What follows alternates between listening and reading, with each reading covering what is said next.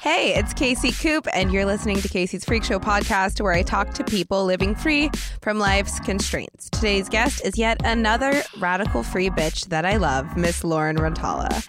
I met Lauren through stand-up. She's primarily a writer and producer whose show Tiffany the Teenage Grim Reaper just won Best Animated Project at the New York Television and Film Festival. That was a mouthful.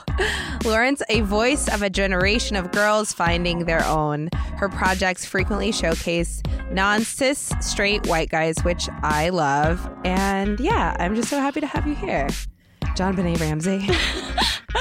Thank you so much. What an intro. Oh, I know. But I do love you. And I love all those things about you. Thank you. I love you too. Hi. We're just gonna les out now. So your show, Tiffany the Teenage Grim Reaper, just won that award at the New York TV and Film Festival. How was that? It was really cool and crazy because before going to that festival, we couldn't get any interest in it, really. It was bizarre that we went there and then everybody, we got such positive feedback from it, and I was like, oh, what? So you were just shopping it around on other networks or something? Yeah, we were shopping it around just in Los Angeles, and we couldn't really get anybody to bite, but I think it's because since they screened it, it wasn't oh, it's a 16-year-old Grim Reaper. Do you get it? Blah, blah, blah. They could actually see something. Yeah, it's very different than I guess when you watch it. Wait, what's the show about? And I ask that I don't voice a character on it, which I do. I got to be the bitchy girl, which is my secret dream. I love it. But for people who haven't seen it, what's it about? It's about just a normal, average, day-to-day life of a 15-year-old girl, and she just happens to be a Grim Reaper. It's so fucking awesome. Well, thank you. I love it. Yeah, it's really funny. What inspired you to make the show?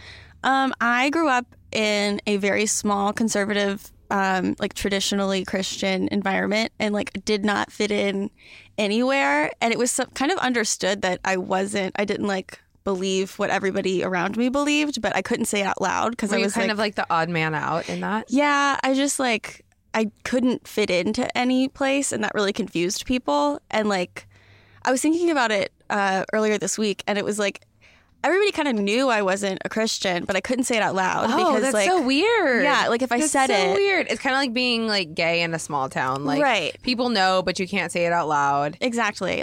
I knew if I said it to my parents, they'd be well, I could get kicked out of the house or sent to counselors or conversion camps or something. So yeah, so I was well, I'll just keep my mouth shut, and I know this has to end someday. Maybe I can move out.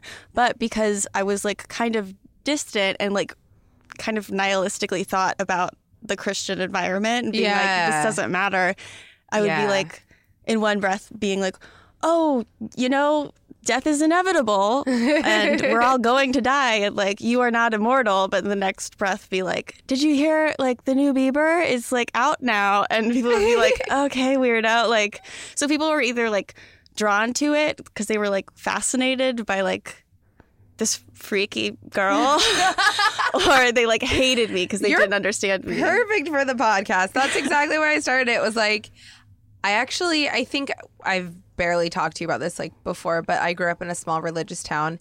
Too, it wasn't where you grew up, where it was a private school, but it was just strangely a small Oregon town where there was just a shit ton of churches and everyone believed, and there was the one kid who didn't, and they were kind of shunned, or those couple kids who didn't, and they were weirdly shunned.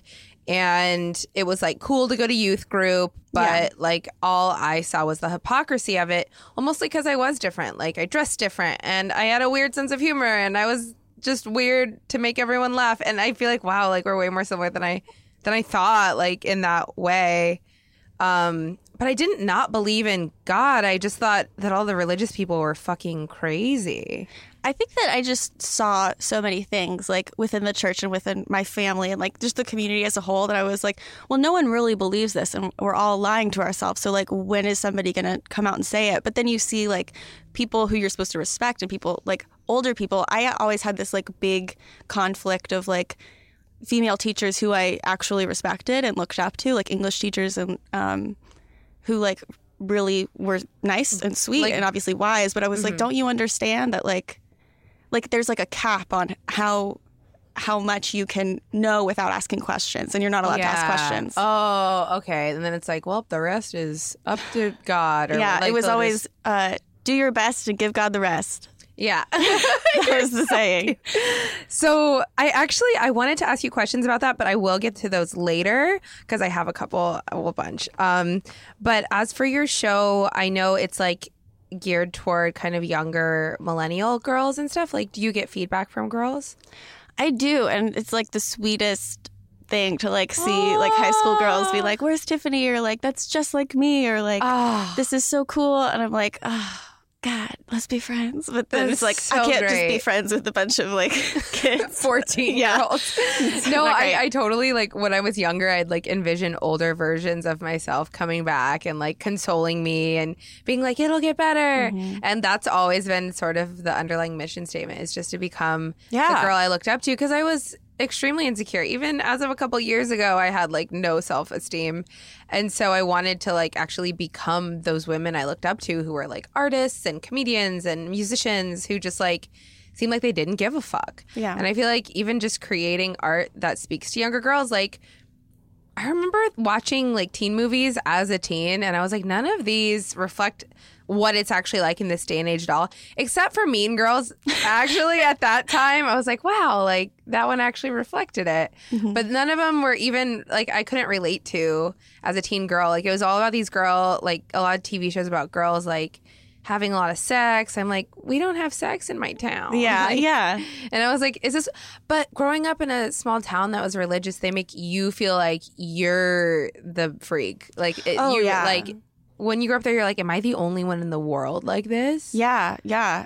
And I think that a lot of people who come out of small towns like that, like most of my really close girlfriends are like, grew up in small towns and still have the whole thing of like, I can't find, like it's so hard for me to find communities and find groups that I relate to, like, but you exist, so more people like us have to exist. And I don't know if it's something that, because it does feel kind of shameful to be like, oh, well, I'm weird and no one else is like me. But as soon as you say it, then like 3 people are going to come forward and be like, I feel that way too. Yeah, probably like even with your show, it's just like this awkward teenage girl because she's a Grim Reaper. But I guess that would just like reflect how we all just felt different. And like the black sheep is what I always felt like. Yeah. And then like that's so cool that I love the show. Oh, thank you. I loved being on the show. She was great. Casey's wonderful. Oh, hire her for voice work. Yeah. So at the festival, did you have any negative experiences there? Or was it like I saw that you were the only girl on one panel, so that's fucking badass. Thank you. I mean, they told me as soon as I got off, they were like, "That looks bad," and I promise we have more female creators. We didn't realize it, and I was like, "No." It actually like played a part in like me explaining this. Like, it's an upward climb to like try to get to these places, and then even when you get there, you're like, who do I talk to once I'm here? Because like, there was one meeting that I was really excited about, and I bombed. It was the worst meeting of my life. I'm happy that I got it out of the way because now I'm more confident going in, being like, okay, the worst thing that can happen is this, and it's not that bad. But totally. My friend always reminds me of that when I have some fear. She's like, okay. She's actually kind of my mentor, but she's always like, let's talk through the fear. And then we go to like, what's the worst case scenario? And it's never actually as bad as you think. It almost like frees you of that fear. Yeah. For next time. Yeah. But I talked to you on Casey called me. I did. I'm just bringing this up so you can talk about it. Yeah. I talked to you and Madison Shepard, who's wonderful, after that meeting happened. And it was really, it happened the first day of meetings. And because there was like 3 days. God, that must have been fucking scary. You're like, oh, this is what it's going to be like. Yeah, and that's how I felt. I was like in New York by myself. I didn't know what to do. So I just like got a salad, a $20 salad. Oh my God. Yeah, I just like was like, I'll take this one. And they were like, it's going to be like $30. And I was like, okay, I don't know. So it was raining and I just sat on some like random stoop and this is like the most salad New York and, like, story that's ever been told. I was eating my $30 salad on a rainy stoop. On a rainy stoop and just crying, just like bawling my eyes out. Sorry, I'm laughing, but it's so New York. I texted one of my friends and they were like, well, you're a real New Yorker now. Yeah. I was like, okay. But then after like there was so much like outpouring of support and I felt so much more confident going in because I was like, well, even if I bomb every single meeting here, like I have a group of women who I'm going to go back to and like feel supported. So awesome. Yeah, when I first discovered Twitter, when I first really got into it, 5 years ago, I want to say, I was leaning into that for a long time when I just felt really alone and there weren't any other horny girls. It's weird. I made a bunch of horny girl friends on Twitter. Not gay. We just were horny. Yeah. And I was am I just gross? And I don't know, you find your communities finally and it's there's other weirdos like me. Yeah. It's the most relieving thing. And I'm glad I can be a part of your LA weirdo family. Yeah. I'm honored to have you. Because, I don't know, I guess my LA family feels closer in some ways than my real one. Oh, for sure. Yeah. Yeah. But, sorry. So how did the rest of the meetings go in the panel? They were great. Everyone I met there was, so excited and wanting to talk. And, my age and gender didn't matter in a lot of the meetings, which is, a huge deal. Because on the meetings that I'd gone to before, it was well, who's going to be the showrunner? You can't. Who's going to voice Tiffany? You can't. And I was wait, what? It's somebody taking your child away from you. Oh. But then I went there and they were no, you're the show. And this is if we didn't have you, then what would it be? And I was so you mean they were empowering you to run your own show? That's fucking cool. Yeah, I guess I never thought about that. Well, it was more talk about co-show running, learning from a mentor, but kind of being in it at the same time. And I was well, that's the dream, because so much responsibility. And obviously I've never show run anything bigger than a YouTube series. So it was I know I'm not super equipped to do this, but I really want to. That's the thing is I feel everyone in the business learns on the job. Actually, most businesses, a lot of them. Yeah. So it's I think that's all you have to do is want it badly enough, it seems. So yeah, when you were on that panel, I think your friend also posted that you were the youngest? I'm not totally sure if I was, but it was a lot of 30 and 40-year-old men who had made things. And so many of the shows, I just got to see that one block because it was just so busy. But they had 5 screenings in one block. So I got to see 4 other shows and they were all so good. Really? They were so good. And it's really exciting to see what could be the next big thing. So it was this I didn't even know there was a television festival. I didn't know that existed. Me neither. How'd you hear about that? Snarled, the company that I originally put Tiffany out on, they submitted it for the festival. And it's their 13th year of doing the festival. So it was awesome. Very well put together. It's 5 people and the owner who run it, which is crazy when you think about there's these huge networks that go to this thing that 6 people put together. That's crazy. It's insane. Whoa. So what are they just looking at Tiffany right now? What's happening with it? I'm just going. It's a lot of the hardest part of this whole thing for me is waiting because I'm not a patient person at all. Me too. It's literally the worst. I've been going out of my mind lately waiting on an email. But yeah, but it's that. It's nice to have I know okay, 10 people are looking at it and we got a couple no's, but the ones that we didn't say no yet are still looking at it and because you just have to get it approved so many times before. Really? Yeah, because it's well, the assistant likes it, so they'll show it to their development coordinator. The development coordinator likes it, so they'll show it to an executive. The executive likes it, so they show it to somebody else. And at any stage, somebody could say, I don't like that. So it's a lot of okay, it's out of my hands. Wow, and it is your little baby, and it's such a good little baby. Dude, I'm actually just asking you because I'm so curious. I'm wow, I want to, that's amazing. I feel you're someone who's doing, because you're 25, right? Mm-hmm. I just feel you're doing so much. A lot of people I've met in LA, everyone's talking the talk, but I feel you walk the walk, and it's fucking admirable. Thank you. I literally, it inspires me a lot. Thank you. I want to start working on things more. So I actually, we met through stand-up. Are you doing much comedy right now?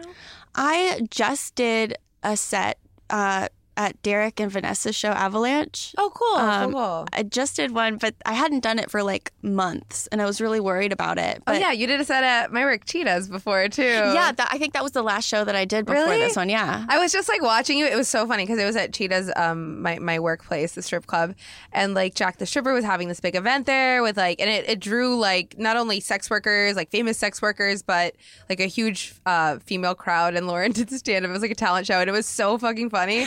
I was just like, I'd never actually watched stand up at my work before, but though they do film that show, This Is Not Happening, which is like a storytelling show on Comedy Central. They like rent out the club and use it for that. But it was my first time watching someone do stand up on the stage where I just like shake my ass like all the time, and I just loved it so much. Well, I was so happy you were there because I didn't. In my head, I texted people that day. I didn't realize that everyone else was dancing. Yeah, and I was like, okay, well, I thought that this was like a stand-up show, and so that day I was like, because Jack does stand-up. Yeah, so I was like, what do I wear? Like, people expect me, they're gonna hate me because I'm staying fully clothed. So right before I went up, I was like, Casey, is it okay? Can I just pull my pants down and do my whole set with my pants down? And you were like, yeah, as long as you have like bikini underwear on. And I had these Target granny panties on. Even better. Just made it.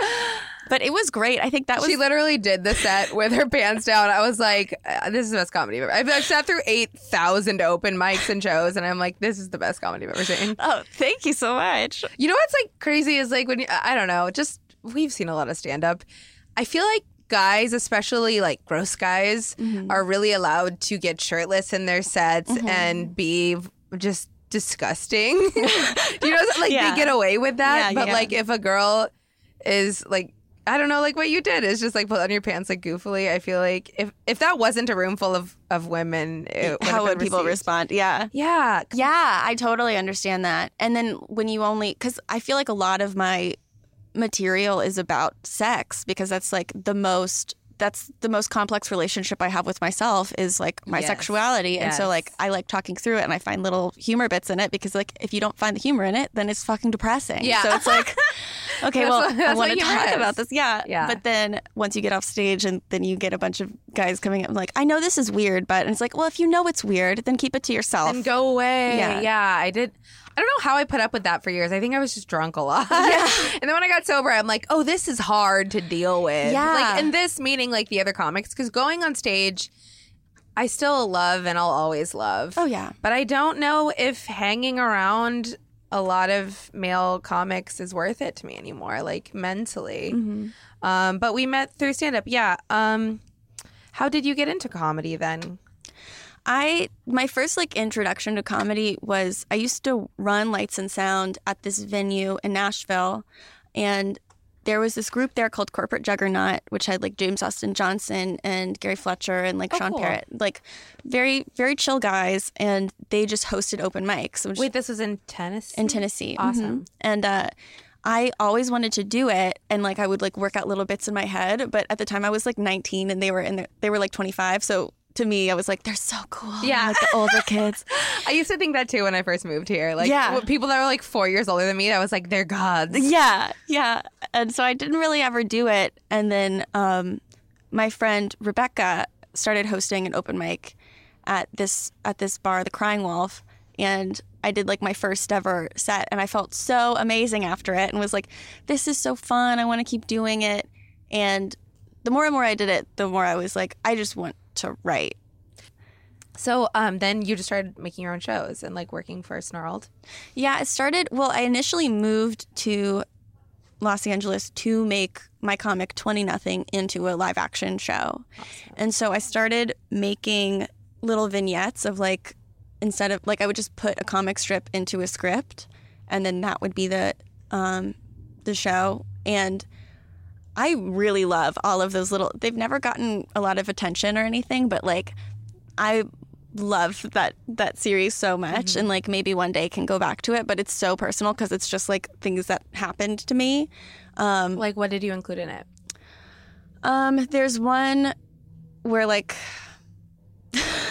they all sound so bad. I just want to know so bad. There's like one of just like me getting drunk by myself on a Saturday and like being like, what the and like drunk dialing some guy. And there's another one of like me on a date with somebody and then I end up blowing him in the car and like I have to spit it into a beer can, and then I have to throw away the cans, and then like a homeless guy drinks it the next day and I'm like, but yeah, just like little bits like that like I found really funny, but for whatever reason just didn't get the attention that they got or that I thought they deserved. I feel like all those like passion projects that we as artists like we're like, oh, this I love it the most, but other people don't get it. Yeah.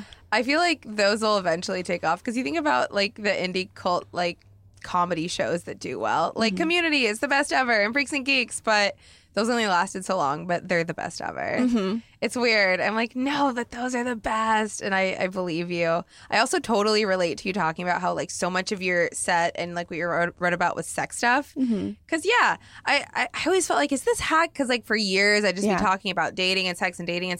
But that's all I was fucking doing outside of stand-up was just like fucking and trying to date. You were talking about drunk dialing, dude. Like one time I was like drunk. Well, I was like on coke and I had been drinking, and it was like 6 a.m. The sun was coming up, and I drunk texted a guy or coke texted a guy. Oh my God. For dick. And I feel like that was like one of my rock bottoms because it's like the sun just came up. Yeah. And I'm like, come over. Like I probably looked like a crackhead.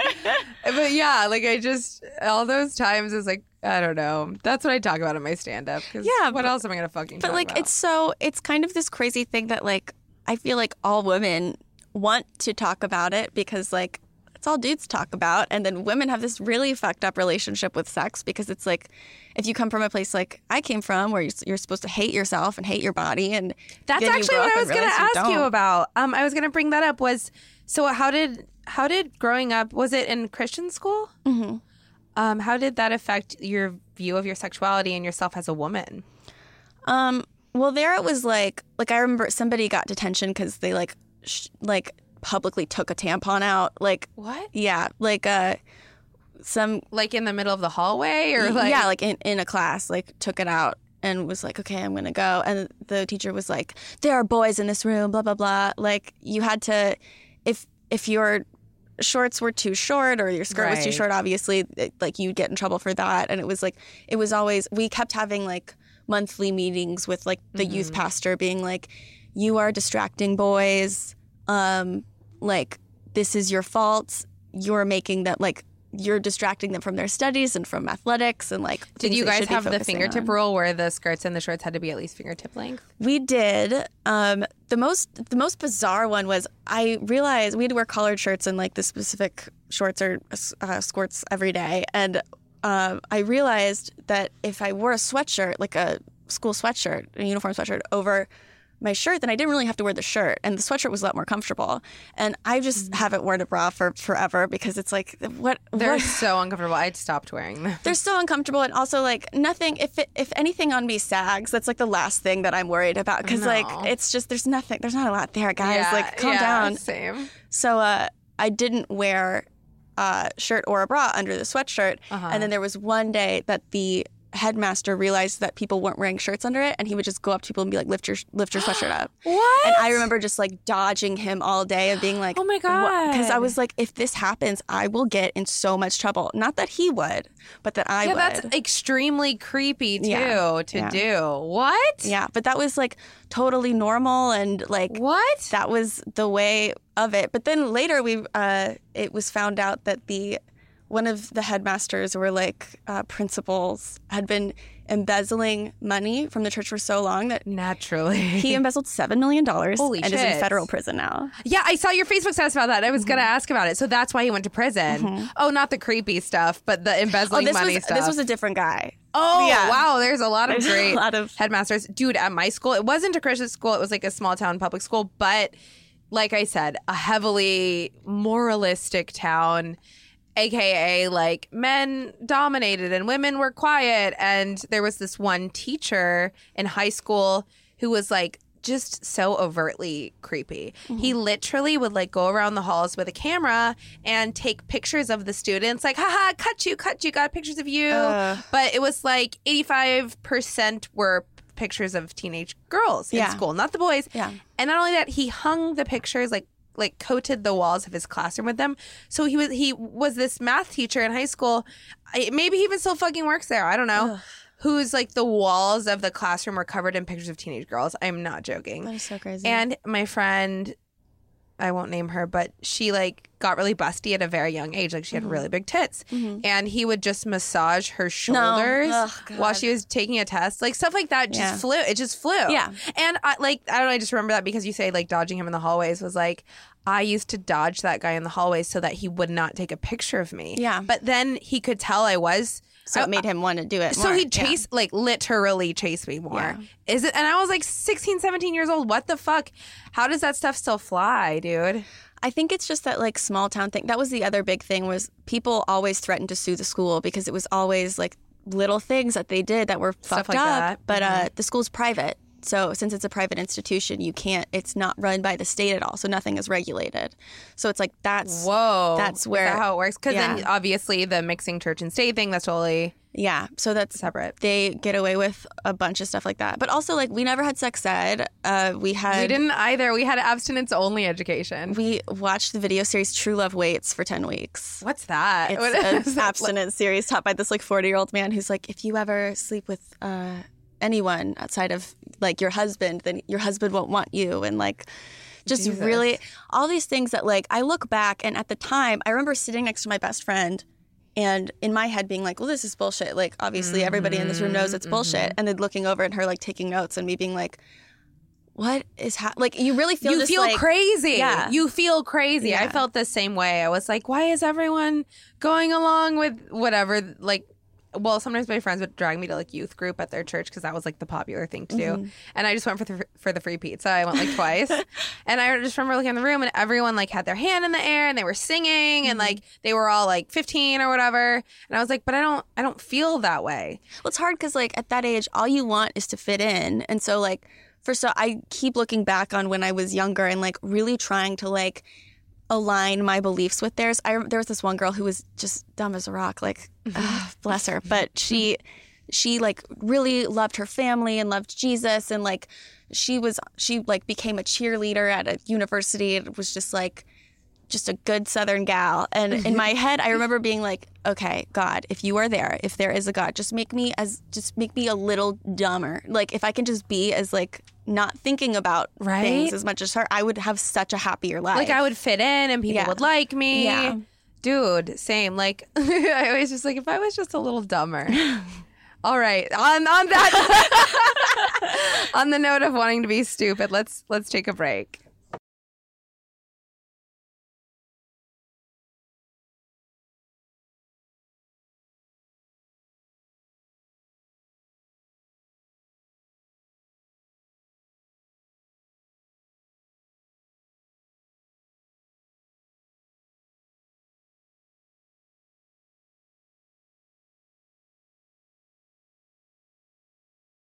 Hey, welcome back to Casey's Freak Show with Lauren Rantala. And a big thank you to my producer, Mason Booker. Always just in the background being my goddamn hype man. Love him. So we're here at Meltdown Comics at 7522 Sunset Boulevard. And we're here with Lauren. Hi, Lauren. Hi. Welcome back. So we kind of left off talking about your Christian roots and that whole shame-heavy way you were brought up. So when you moved away, did you get super into like sin or like you were sleeping around? You've been I think it's kind of crazy because when I think about like when I graduated high school and like went kind of crazy, I didn't initially do that. Like I started dating someone. I was dating somebody for two of the last years of high school, and then I dated somebody else for 2 years in college. And then after that, I was like, what am I doing? And that's when I really was just like, I'm going to do everything and I'm going to try everything and blah, blah, blah. But I'm really happy that like I had that kind of normalcy for my younger years. I feel like we have the same path weirdly because in college I had this like 3.5 year or maybe like 3 year relationship. And then I moved to LA and I was like, I feel like when I see you like post on Instagram, I'm like, that was younger me. Aww. Just like going out and like being fucking bad little bitch, like drinking, being a little hoe. I mean, I'm happy that I had all these experiences because I'm like, well, I know like now when I go to a party, I'm like, okay, I'm not going to do that because I know how that feels. And like, I'm not going to. Oh, that's awesome. Yeah. Like, I never thought that. I just ended up drunk in the other room while there was like 50 people in the other room and they watched me drag a guy in there who was way younger than me. Okay. oh, no. And then he couldn't get it hard. Okay, that's a whole different story. So you don't feel shame as much anymore, do you, from your upbringing? No, I think once I realized it really like clicked, especially when I moved out here like by myself and was like, well, I came out here for a reason to like get to work, and that's why I'm so like work like heavy. But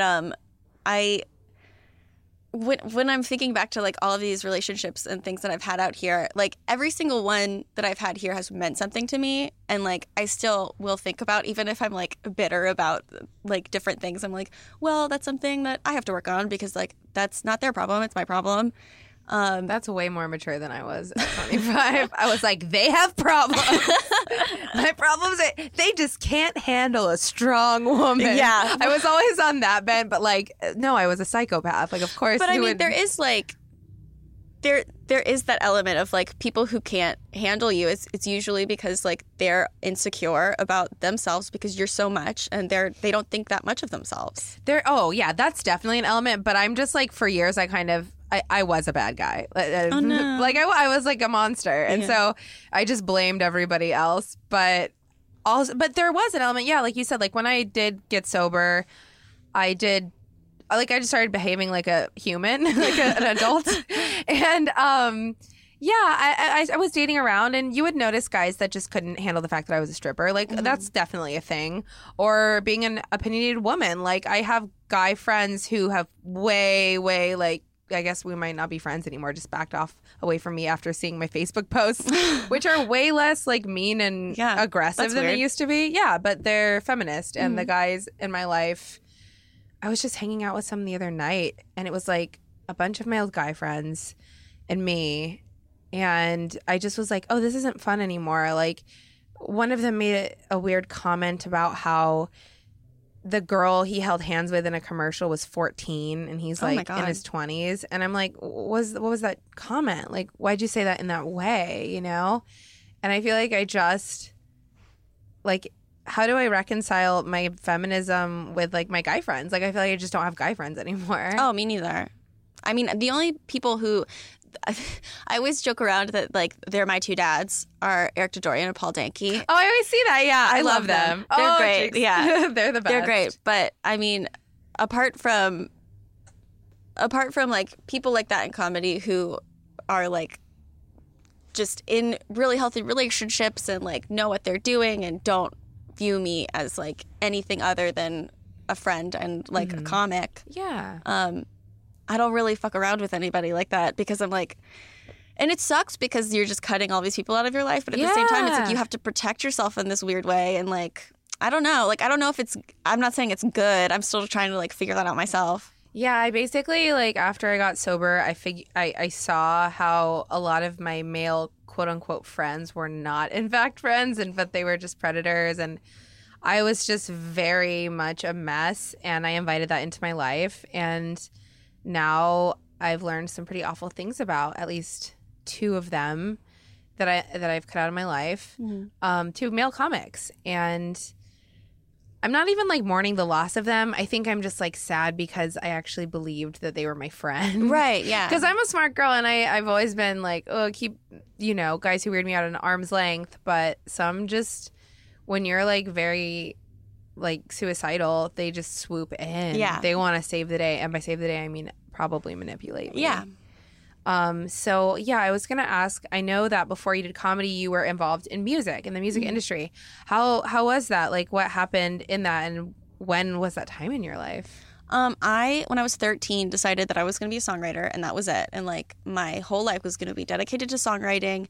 And for a little bit, I was like, oh, I'm going to be a singer too. But then I was like, no, I think I realized then that I would put myself in a dangerous situation in the same way that like now I also like being behind the scenes. I don't want to be the center of attention because like when you are, you put yourself in this place where people can really pick at your sanity and like really, holy fuck, that I just realized that. Yeah, I really actualized that. Yes. But for a long time I went to school for songwriting and that's why I went to Nashville. Oh, cool. And then after 3 years, I dropped out because I got signed on Music Row and started working as a songwriter at Music Row. And my publishing company was amazing, and they were really supportive. But again, I was just too much for them. I was like submitting tapes every day and like, let me work. And they were like, well, you don't write country. And I was writing like jazz and blues and like trying to maybe make it into pop through like jazz and blues. And they were like, well, we can't really sell that. Like, if you want to be a songwriter or like a staff writer, then you have to write country. And I was just like, oh, this is so boring. I can't say anything besides like, I wrote one country song just to prove to them that I could do it. It was just like, my truck on a Friday night. And, and they were like, this is great. And I was like, oh, you just pulled it out of your ass. Like, yeah. And I was strung a bunch of cliches together. Exactly. Yeah. But that's what bro country, unquote, was the thing that got really big as I was leaving. Like, we get pitch sheets, and every month you get like a pitch sheet of what people were looking for, and it was all like, we want Florida Georgia line, like, and I was like, oh god, oh, it's really that formulaic. Yeah, really. Well, that makes sense, but that's kind of a shock to actually hear. Yeah, but a lot of my friends who were doing kind of like jazzy pop and like different kinds of music were writing for this one publishing company, and I was like, I really want to get in with them. And I had started dating somebody from over there, like separately, who we started making music together. And he was not a great guy. He was just like a big kid, basically. But we were like, he was like 22 and I was like 20. Like, you're just young and yeah. But once we stopped making music together, I was like, you know what? I don't want to leave this environment just because like I broke up with someone. So like maybe I can also be a staff writer here. And so I kept just hanging out at the office and being like, oh, hey, like was working on this. Here's the tape, blah, blah, blah. And finally the owner of it was like, oh, yeah, I really like your music. I want to write. Just like come to my studio and write. And I was like, okay, because that's not. Who was? Well, you don't have to say who he is, but like, was he older? He was in his 60s. Oh, man. And he had a daughter that went to the same school I went to, and she was like 5 years older than I was. Okay. So like, I didn't think anything about it. So I go to his studio, and it's attached to his house, and it's like later at night. It was like, but I figure like this is when he can actually write, like because actually like a lot of my songwriter friends or just like DJ friends who cut music, like it's always late at night. That's like the hours for a musician, I feel like. Right. So it wasn't like super abnormal, and we like sat by a piano and wrote for like an hour or so. We're drinking like. Nashville is like you just drink like I've also heard like in the music industry it's just like constant drugs and drinking. That's like I didn't even think about like the music industry part of it because like Nashville you just drink like you drink whiskey. Okay. That's it. Like so we were just like drinking whiskey, and then all of a sudden he like stopped and he was like, let's take a break. And I was like, okay, cool. And so we're just like shooting the shit, and he starts asking me about like personal questions about my family that's like really touchy for me. Yeah. So I was like, okay, like all right. And so I kind of just like got quiet, and then he was like, well, just like come over here and sit on this couch with me. And I was like, okay. And he just like pulled my legs up and started like feeling all over my legs. Ugh. And then went into my jeans, and I was like, I was wearing these like really short denim shorts, and he was like, oh, is this okay? And I was like, what is happening? So like after he's started. Yeah, it's interesting. Well, it's not interesting. It's obviously a tactic, and I mean, I'm sure you've read all these fucking articles about Louis C.K. coming out. It's been so like I know that this word is like overused now, but like this whole year has been like the biggest trigger for me with like sexual assault and abuse, and really realizing like I'm happy it's happening, obviously, and I think everyone is, but it's a mixed feelings thing. It's so because like half of these situations I don't like, that is something that I can feel comfortable being like, you know what, this person did this, and like you need to steer clear of him, and like I didn't complicate this at all. This is like a cut and dry. He abused his power.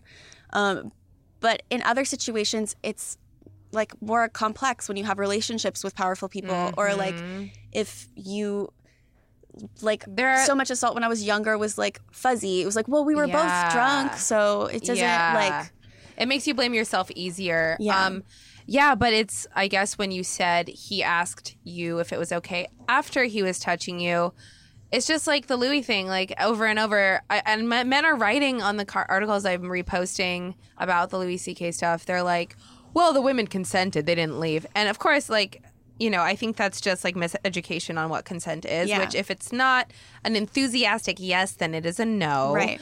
And also to start doing something, and it's interesting because Louis also said, well, I asked him. So. Right. And it's like, but you had already made them uncomfortable by beginning to pull out your dick, or with this guy beginning to touch you, that like, so some girl actually posted about it, that like the freezing reaction to just freeze still. Yeah, freeze and appease. That is actually like, it's the most common. It's like reaction, like for to keep yourself safe. Yeah. You know, I see, sounds stupid, but I see my dog do it sometimes. You know what I mean? Yeah. Like when we're outside with other bigger dogs or whatever. It's just like, it's something you do as a creature. Like because your brain is like. In my mind, it's like, well, the worst thing that can happen is like, I am touched, or I do something that I don't want to do.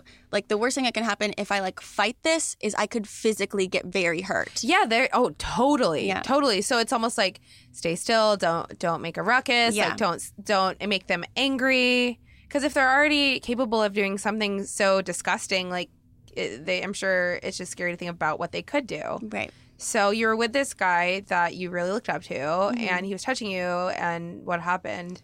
I just like found an excuse to leave, or like was like, oh, it's late. Like his wife was upstairs sleeping. Oh like my God. it was crazy. And so I left and just like cried all the way home. And I tried to keep doing music for like maybe 6 months or a year.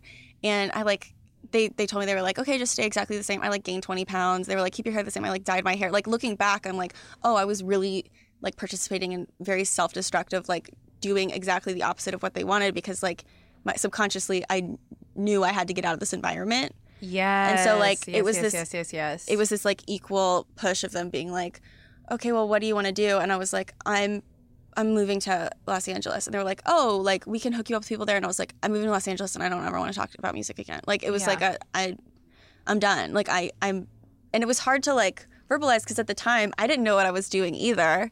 But now looking back, obviously, I'm like, oh, this is a very clear, like... Yeah, it's always clear looking back on, like, the ways I reacted. I'm like, wow, I always just thought, I was crazy. I'm crazy. Yeah. But there was a lot of things leading up to that, quote-unquote, crazy. And I was even just thinking about the other day how, like, you know how, like, everyone's like, oh, his crazy wife or his bitchy girlfriend. Yeah. You know, like, we're always put in those positions. And when I was hanging out with all these guys the other day and I was the only girl in the room, and my boyfriend was there, I felt at one point like I had reacted to something and I had to leave for a minute, and Eric had to come outside to talk to me.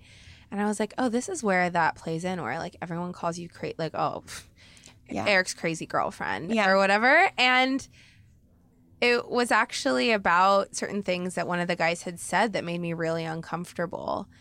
Part of it being that 14-year-old actress thing. Yeah, like, that was really gross. But it wasn't just that. And it was like other things like, you know, this is like boys' night, you know, like something where it's just like implied like no girls allowed. Like we're in fucking grade school. But like I see how like guys always call us crazy, and it's like, but they're pushing us past our limits constantly. Yeah. Or just alienating us on purpose. Right. And they're like, oh, what are you, fucking weirdo? Like, well, because it's like that manipulative thing of like, I'm going to make you feel like an outcast and then call you an outcast. Yeah. It's like, okay, well, yeah, you did this whole like I didn't have any say in this. Yeah, and on a good day, if I'm like my most bestest, shiniest Casey, I'm like, whatever, dude, roll off my back. But I'm not perfect, and every day's not shiny. I'm a human, and I have feelings. So yeah, you left music, and I don't blame you. It's interesting. I guess I feel weirdly the same about stand-up, and it wasn't one concrete moment. It was a bunch of little blurry ones like you talked about. So how is your mental health these days? Like we really get into it on the podcast. Like I feel like I always have like women on mostly, and I know like you were posting about that you were winning this award at the or at the TV festival, and you were just calling the suicide hotline a couple weeks ago. Like I didn't know that you were struggling. Like how has that been? Yeah, it's hard. It's just hard being a young person in a city with no family. Like I have my sister in Nashville, but that's it. And so once I left this job that I had been at for years and years, and was like, or for 2 years, which feels like a very long time for me. Years and years. Years and years and years. I know. I've been stripping for 2.5 and like years and years. Years and years. And guys always look at me like at the club when I tell them that, they're like, oh, like that's like horrible that I've been there that long. I'm like, this is the longest I've held down a job. Shut up. It's actually very impressive, so leave me the fuck alone. I'm growing up. No, but that is a long time. Yeah. So I left that job, and like that community felt like a little family. And so cutting that out was like, oh, fuck. And then not having any safety net. When you jump, like take a big risk like that, like I didn't know that Tiffany was going to take off. I didn't know that I would have meetings with people I have meetings with now. Like it was very much a like, okay, like I'm just jumping off this cliff and seeing if I have wings at this point. And I got so low and was just also dealing with all of these. I was talking to somebody today about like all of the sex issues that are coming out, and she was like, oh yeah, but you know that nothing like that would ever hurt your career. And I was like, yeah, but like the dark ages, like a couple months ago when like nobody was talking about it, like ages. It was a different story. So I was like, you know what, I am just like, you know, when you get in that headspace, when your kid brain reemerges, when you let it like take over your brain, and you're just like, you know what, I am unsuccessful, I'm broke, I'm in debt, and I'm just a whore. Times. Like, oh yeah. Oh my God, I was there so many times. And so many people, like, especially in the comedy community, no one says those horrible things, but it comes out through actions of like snubbing you, or you know, not being inclusive, or like purposefully doing things that you're just like, I'm sorry, like I'm sorry, like they kind of like feel your insecurities, right? And then they exploit them, and it's like it's not anything to be like the comedy community is bad, or like these people are bad. It's like this is the environment that's been created for so many years of women constantly trying to like be the one in the room, or you know. I know. So I was just like in such a dark place, and called the suicide hotline, and I'm very happy I did, and I would recommend it. Oh, I'm happy you did too. Yeah, I just saw your post about it, and I was like, Lauren's sad. She always seems so happy. Well, that's the other thing is like I have a lot of problems expressing myself well, and so that's why I do like comics and illustrations and comedy, because it's like easier to laugh about things than it is to like sit down and really be serious. Totally. Because like, if I sit down and I'm serious with you, there's a good chance that I'm going to mentally break in public, and like I can't do that. Yeah, totally. Those open mics though, where like toward the end of my drinking career, I remember sitting at one and just crying on a couch like twice. I remember there's been times also in my early sobriety where I was giving a lap dance while I was crying. The guy didn't notice. It was just like very like subtle. But like, but I get it. Yeah. And like we all feel crazy, but we're not. I think like LA's a lonely city. I think pursuing entertainment as a career is really fucking scary. And I think we all go through that. But it's like, actually, I want to get to my question I ask all my guests, because I guess talking about the things that hold us back, or the things we fight through, what does being free mean to you? Like, how does it apply today in your life?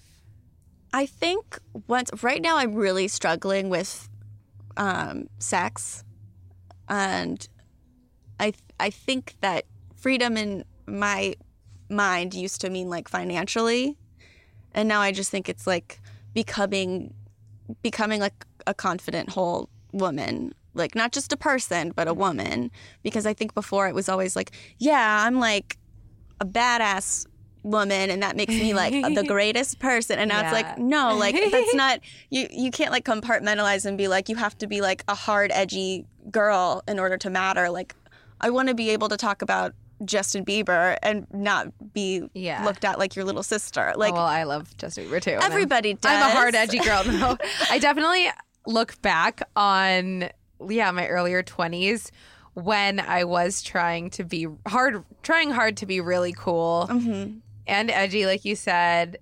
But it's funny now, I guess, that I'm a little older. I'm like, oh, the edgiest thing is just to be yourself, like your weird self, the self I was always so ashamed of growing up. Like, but now I'm like, no, that's actually like really badass. Because like the reality is, if everybody was just themselves, it would be the cool thing. But like once you aspire to be this one specific kind of person that you have in your brain that's cool, you stop relating to everyone, and then you isolate yourself. Yeah, and then you like become a fake version of yourself. Yeah. Or I think all those phases and all those times of me trying to be something, like I had to do. And just like all the awkward hookups and the weird sexcapades. I think it just gets messy in your 20s. I think life is messy. But I don't know how people go through their life like getting married at 18 and that's the only person they've slept with, and the unknowing. Right. It's like life's fucking painful, the growing spurts and the trials and tribulations, but especially the sex stuff, dude, I relate to that. It's so tough right now. Like I that set that I just did the other day, I went on stage. It was the first time I'd ever said the word sexual violence out loud. And yeah, the rest of the set was so fun and that show was so great. I went home and threw up. Really? I just like, and I was like, I don't know what's wrong with my roommate was like, are you sick? Like, what's going on? And I was like, I don't know. I'm not sure. And I think that my body is like playing catch up with all the stuff that's been buried in my mind. And I'm just like, dealing with that all at once is so, it's just so much. It's like, I don't think guys understand what all of us are going through right now. I mean, they're seeing all of our posts and our tweets and our anger come out. But I'm definitely struggling as a funny writer to be funny. I feel like all my posts are pretty serious and anger driven. But it used to be like, for years and years, it's just coping. Like, oh, turn the thing I'm pissed about into a joke. Yeah. And I feel like I'm struggling to do that lately because I'm just too pissed all the time. So, yeah, it's like your body's probably having a reaction to you, like re-feeling everything again. Right. And I think that it's like the only thing that's getting me through, like, that I'm able to write is I'm only writing for women at this point. Oh, like, yeah. That's what I was saying earlier about your projects. It's like not a bunch of white dudes or cis white dudes. Yeah. Well, I mean, before, like, just 6 months ago, people were like, be less edgy, be less female, like, be less gross, this won't sell. And now they're like, be edgier, be blah, blah, blah. And I'm like, okay, that's fine with me. Yeah, so funny. It took years to get there. I know. People are so dumb. But on a great note, you're now working as a producer at Super Deluxe. Talk about that. That's actually, like, so incredible. Oh, thank you. It's very, very cool. Everybody there is, like, I walked in and it's so intimidating because everybody's just a hot genius. Like, what? They're just like really like, they are so cool. And like the girl that I work with in Instagram is like, she is so amazing. And I've been following her on Tumblr since I was like 19 and I didn't realize. Oh my God, that's so cool. And then she was like, oh no, that's my account. And I was like, what? Like, what? Like they're all just like geniuses that have been like she went to Pratt and like does this very specific kind of like, it's crazy, but everybody there is so supportive, and it's just such a like building each other up environment. Oh God, that must feel so good. And a bunch of women, like a ton of women. So like, yeah, that's so like rare to hear about in entertainment. Yeah. I feel like in writers' rooms, it's always like you see, even like I'll see photos of writers' rooms on Instagram of like friends I know, and there's like always one woman. Yeah. the token woman. Do you feel like a lot of guys' stories are told, or like you said, you are creating stuff for women or with women? What kinds of stories do you want to tell yourself? I think just stories that, like, obviously, like, you write what you know kind of thing. Like, if I am able to talk about, like, gender and religion and, like, politics and stuff, like, that's enough to fill, like, 3 lifetimes. Yeah. But then also giving the platform to, like, when I was in New York, I was staying with my friend in Bed-Stuy, and it was like the gentrification was like so noticeable. And like this guy came up to me the last day I was there, and he was like, how long have you been a part of this community? And I was like, oh, I'm just visiting. And he was like, oh, okay. Like totally changed. And he was like, have you seen this? Have you seen this? And I realized it's because he thought that I was like moving in, and he was like, no, I was gonna like jump you, but now like, yeah, be safe. He was like, now you're okay on this block, like I'll be looking out for you. And I was like, oh God. And so like when I came back, I was like, this is so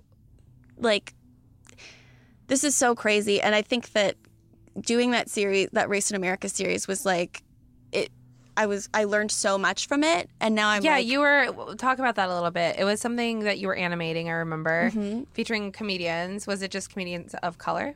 Yeah, it was just not even just comedians, like pretty much anybody in entertainment. Like people of color just came on and tell their stories, and I would animate them. Yeah, that was so cool. I loved it. It was like, that's the one project I learned so much from, just as a person and was like, I need to start paying attention to this. But then coming back from New York, I was like, I think that was like a big wake up call to be like, listen, you can keep telling your story, but like if you have a platform, use it wisely and like let other people share their stories too. Because that's like so awesome. Because like even for me, the last year or two, I've just learned so much more about my own white feminism or white feminism in general. Right. Because you're not aware of it until people bring it to your attention that like, okay, so yeah, like we're women and we're marginalized, but we're also white. So we have a lot of privilege that I didn't even know about. Like I didn't realize growing up because I'm like, well, we didn't have much money. So right. But really there's so much more privilege there that I never have to deal with a lot of what people of color have to deal with. So it's been awesome. Just like, I think you and I have a lot of the same friends who definitely keep us like, keep educating us because I didn't know. I grew up in Oregon, which is hella white. And like, but I never felt like I fit in there. And I just feel like so much happier with my LA peoples, you know, who keep me like educated and keep me challenged because fuck, I didn't know before. There's a lot I didn't know. Same. Yeah. So I guess just to lead out, like what's your dream job then? What do you want to work in ultimately? My dream would be to write and produce my own content and run a production studio and like get to handpick the projects because like I see especially like people we came up with in stand-up, like I know a lot of us don't do stand-up anymore, but it's because a lot of us are writing now and a lot of us are like getting gigs, which is so cool to see. But it's like I want to keep working with everybody and I want to like make a lot of projects with everyone. Totally. I know. I feel like doing stand-up for a couple years, there was just like those people that stood out to me that I'm like, they need a career. They're so special. And oftentimes I feel like the women, the queer people, the people of color, or even like, I don't know, just think like knowing sex workers too, like I see the ways that we're undermined and our voices are cut out. And I just like want to help, like I want to bring up people with me. You know? It's just like, oh, that's just the dream. So a rising tide lifts all waves. Oh, I love you. You're so awesome. Where can people find where can people find Tiffany the Teenage Grim Reaper and your stuff? Right now, Tiffany is all on Snarled. If you just Google Tiffany the Teenage Grim Reaper, the playlist comes up. And you can find me on Instagram and Twitter at Lauren Rantala. Did I say your last name wrong? Oh, I didn't know that's how you said it. Oh, that's okay. I don't even pay attention to the last name thing anymore because it's like the original pronunciation is different than how we pronounce it now because it's like Americanized and we're like, just say whatever you want. Okay. Because my real last name is Coupenbender and that was just like always a struggle my whole life. It was like Casey Coop, easy, it's easy. Oh, I didn't know that. Yeah, it's German. No one knows. It's my secret. Kind of like my stripper name. Dakota. Okay. So thank you once again to Meltdown Comics and Lauren and Mason. This has been an awesome episode of My Freak Show. Bye.